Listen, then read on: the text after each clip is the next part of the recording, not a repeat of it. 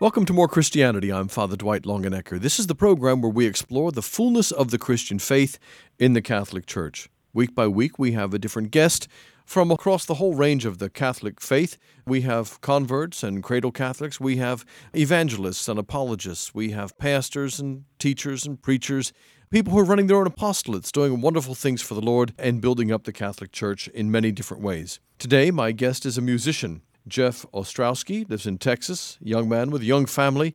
He holds a bachelor's degree from music theory from University of Kansas, and he also did graduate work there in musicology.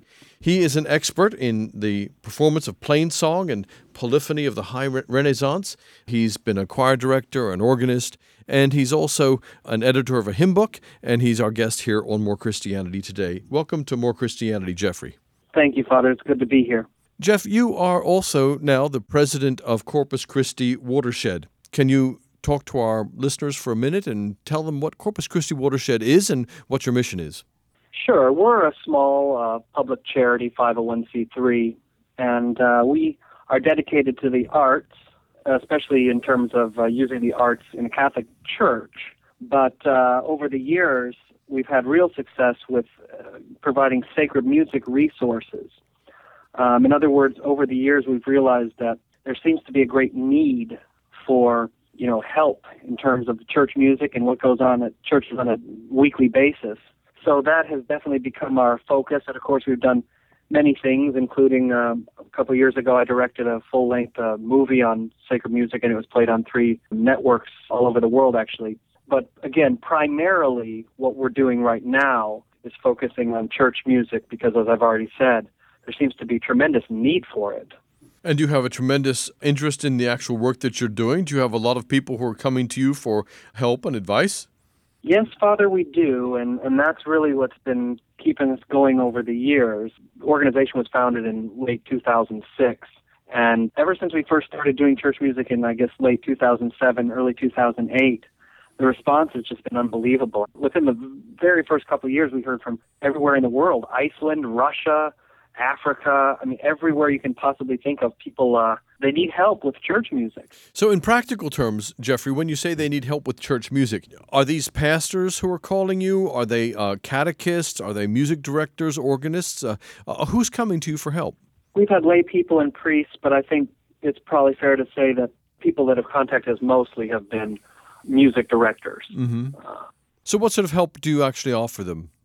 Well, we have everything from 10,000 musical scores we've put online to thousands and thousands of training videos we've put online to articles. It would be a lot to describe all of it, but in general, we provide a lot of scores and practice videos and things of that nature. So it's an online resource. People can go to the website, Corpus Christi Watershed, and begin to search around and find the resources they need right there? Or are you also publishing hard copies and getting them out in other ways?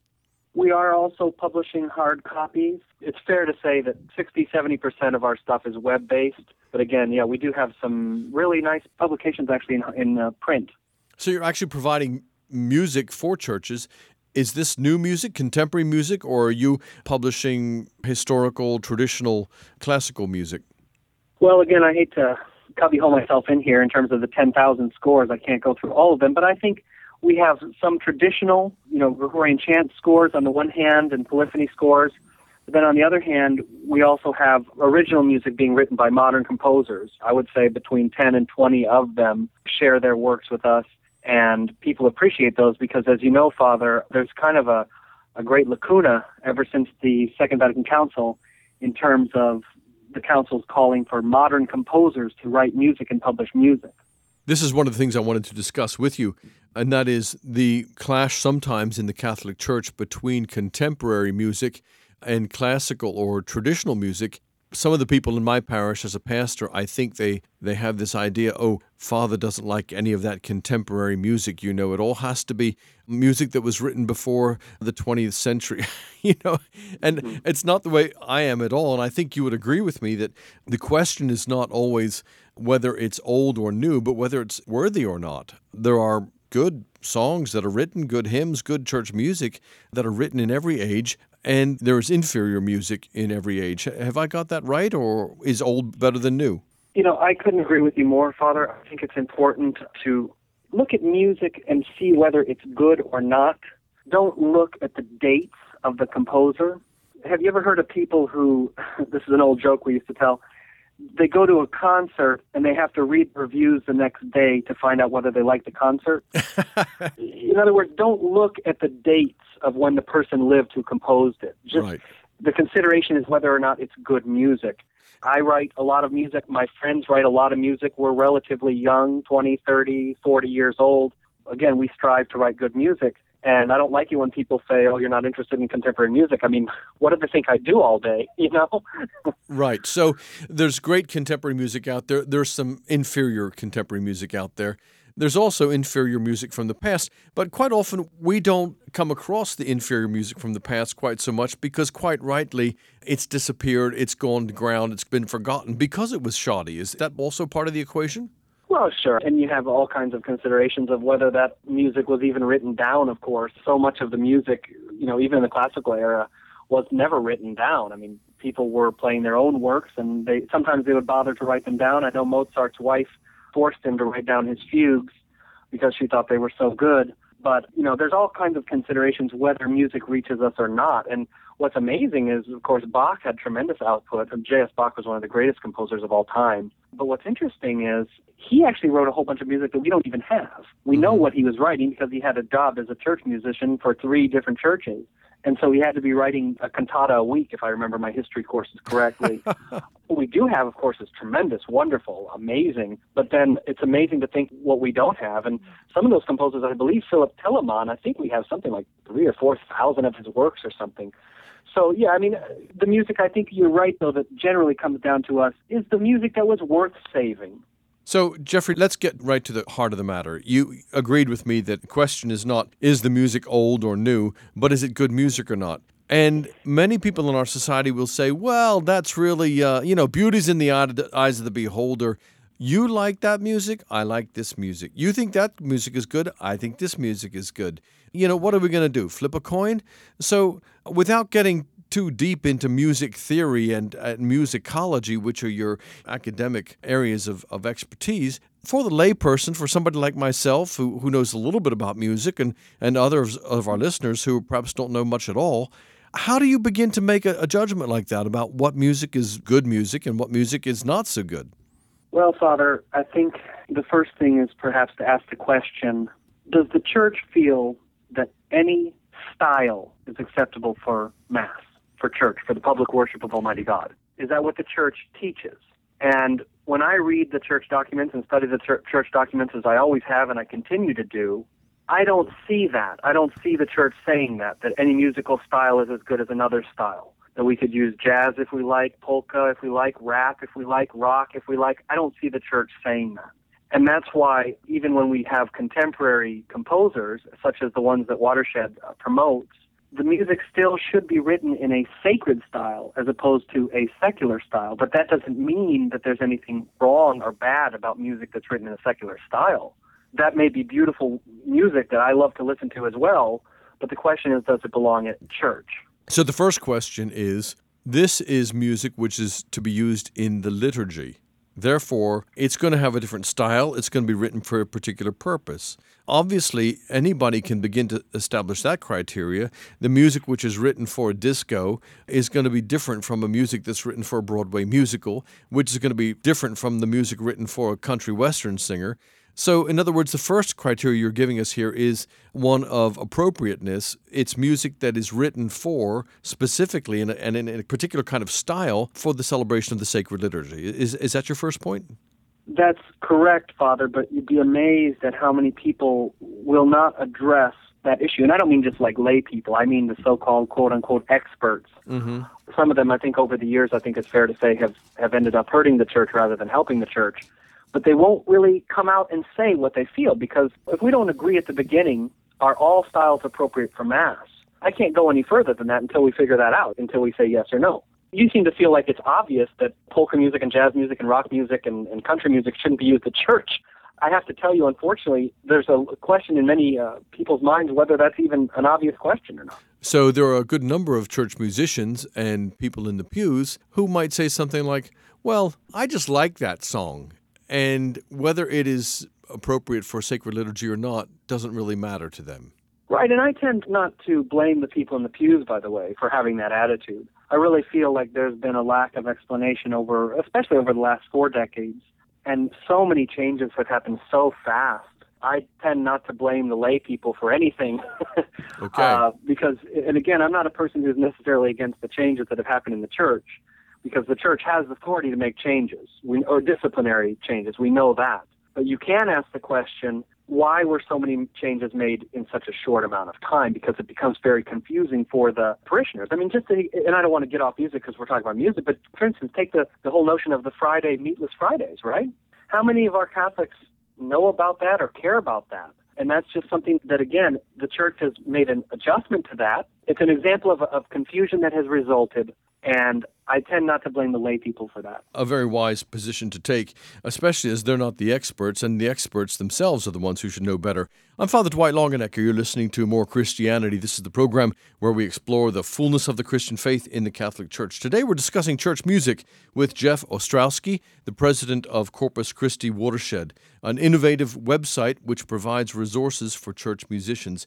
Jeff, in the first part of the program, we were talking about music in church, saying old is not necessarily better than new. New is not necessarily better than old, but instead we're looking at the quality of music. The first criteria for good church music, you said, was that it's actually written in a sacred style which is appropriate for the celebration of the Divine Liturgy. Here's the next question then. What's an appropriate sacred style? Does that mean everything has to be Gregorian chant? I have to be careful when I answer, because how many people are in the Catholic Church right now? 1 billion people, right? Something around that size. And so I don't want to feel like the answer that I give right now means everybody for exactly the same. But I can say, looking at the church documents, a lot of times what the popes have said is that the modern compositions should take as Gregorian chant as their inspiration. And so you kind of look at Gregorian chant and you say, what is it that makes this music so dignified and holy? And then you use that as your inspiration if you're writing modern music, for example. Mm-hmm. And so you try to emulate the qualities of Gregorian chant. So no, I mean, the church has never said that everything you sing in church has to be Gregorian chant. Although obviously it has said that it should be given pride of place, because it's been part of our tradition for something like 1,500 years. Mm-hmm. But that can be in English, that can be in Latin, that can be, as you already mentioned, you can mix it with modern styles, et cetera, et cetera.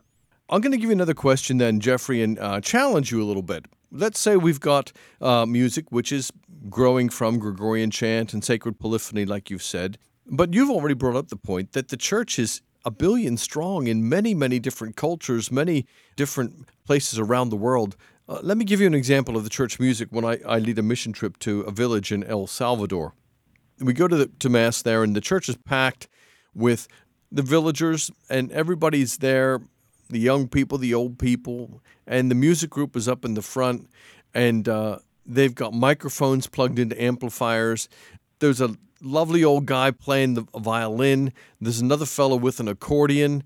Somebody else is playing a guitar, and they are leading the whole congregation in the most wonderful praise and worship to Almighty God. But the style is, well, it's village Hispanic. It's got a rumba beat, you know. It's a really lively salsa kind of rhythm. Do we simply say, well, that's a village in El Salvador, that's their music, and they're using their music to praise God, and that's wonderful? Or does that need to be challenged in some way? You bring up some really good points, Father, and of course the Second Vatican Council in particular talked a little bit about what should be done in missionary countries and things of that nature, continuing along the lines of things that had already been started in the church years ago. For example, when the Jesuit missionaries came here, for instance, just as an example, 300 years ago, they were given permission to have Mass in the vernacular. Most people don't know that. Mm-hmm. So when the Second Vatican Council talked about missionary countries and enculturation and things of that nature, that was continuing something that the Church has always been concerned with. In answer to your question, I hope it's not considered a dodge. I can only say that it's important for church musicians to realize two things. Number one, they're not the Pope. And number two, their job is not to save the world. Their job is to wake up every morning and try to do the will of God.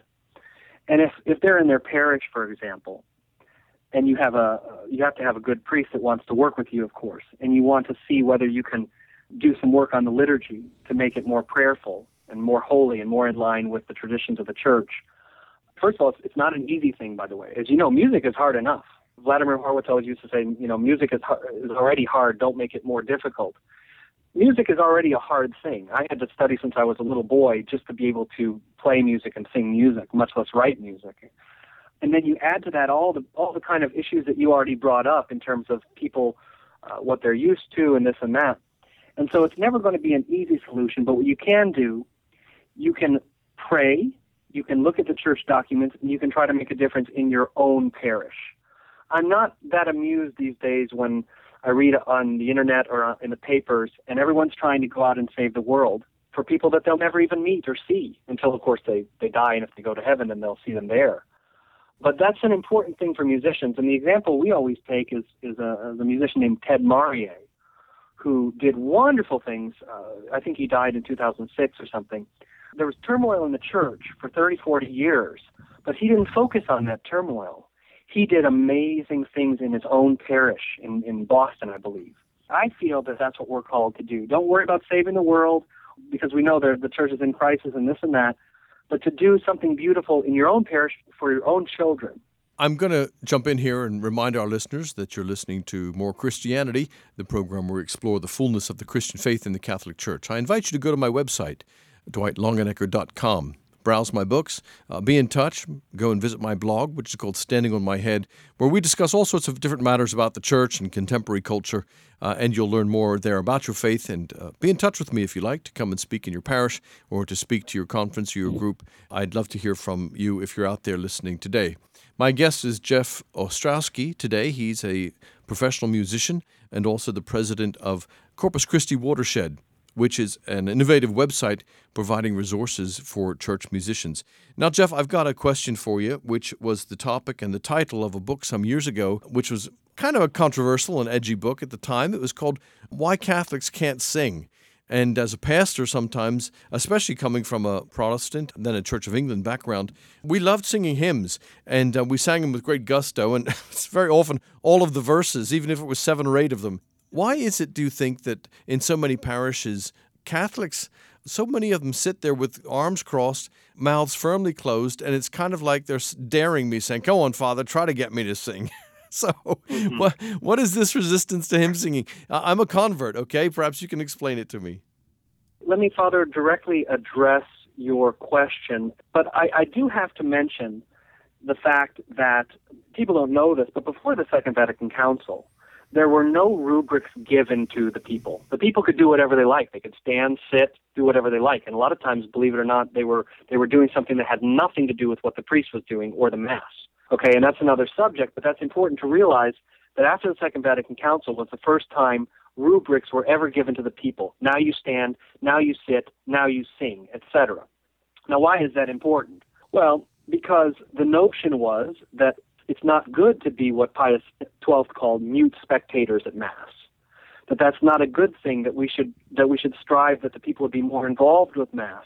You were mentioning singing at Mass, and that they shouldn't just be mute spectators.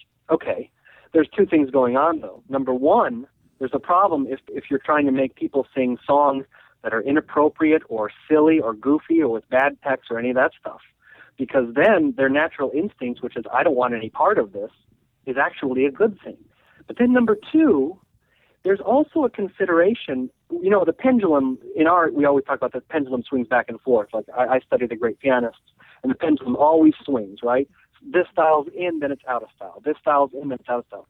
And now I think the pendulum has almost swung too far to the other end, where people can't even go to Mass and just relax and pray.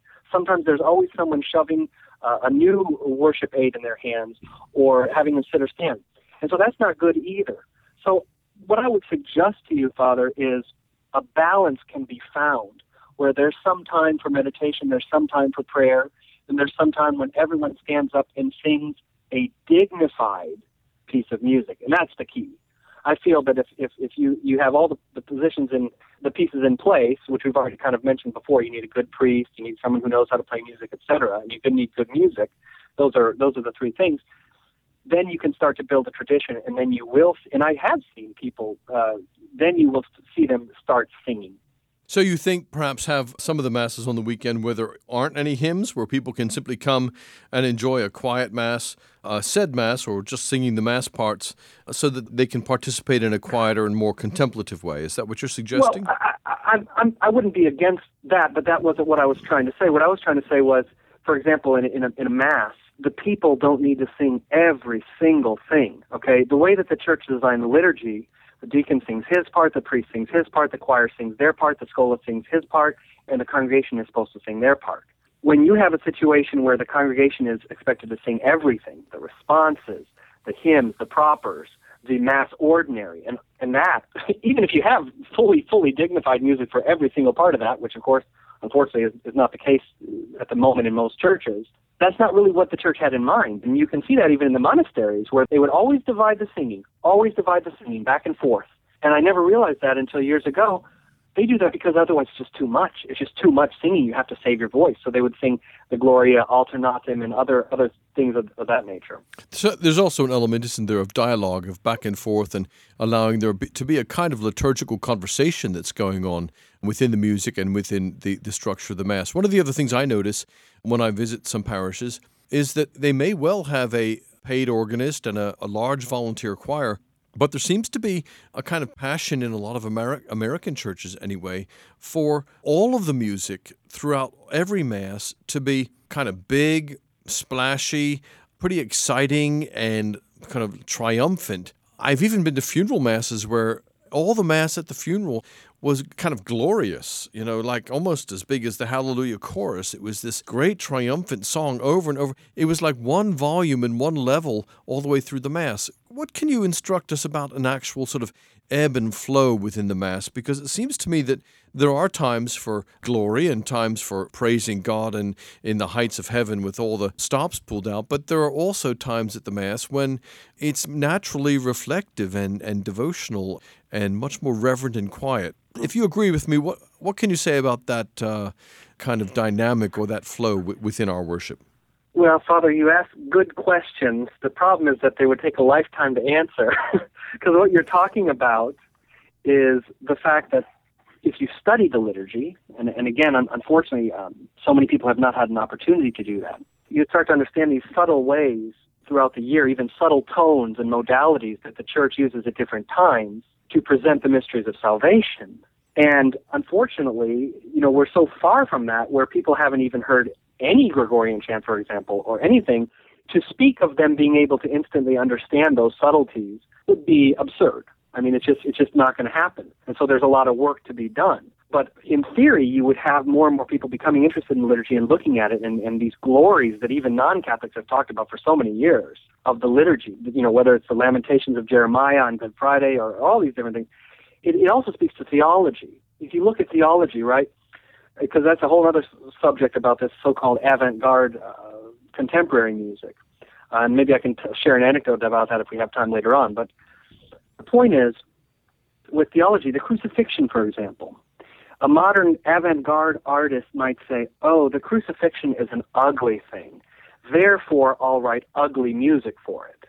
You might think I'm kidding or using hyperbole. I'm telling you there are many composers who think like that. And they say, my job as an artist, since the crucifixion is, that's what was done to criminals, therefore that's ugly. Therefore, I'll write ugly music and then I'm doing my job. Mm-hmm. If you look at the history of Catholicism, and you listen to Morales or Palestrina or Lassus or any of these composers, and how they set the crucifixion, you don't see ugly music. You see beautiful, transcendent, glorious, beautiful, wonderful music.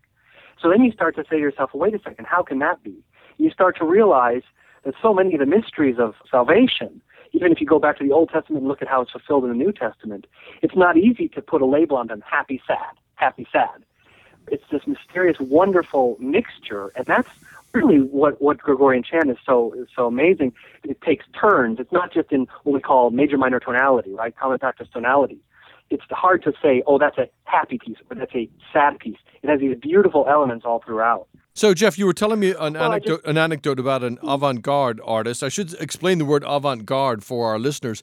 Avant-garde, to put it in colloquial terms, is to say it's kind of wacky and modern and edgy. So what was this wacky, modern, edgy composer trying to do?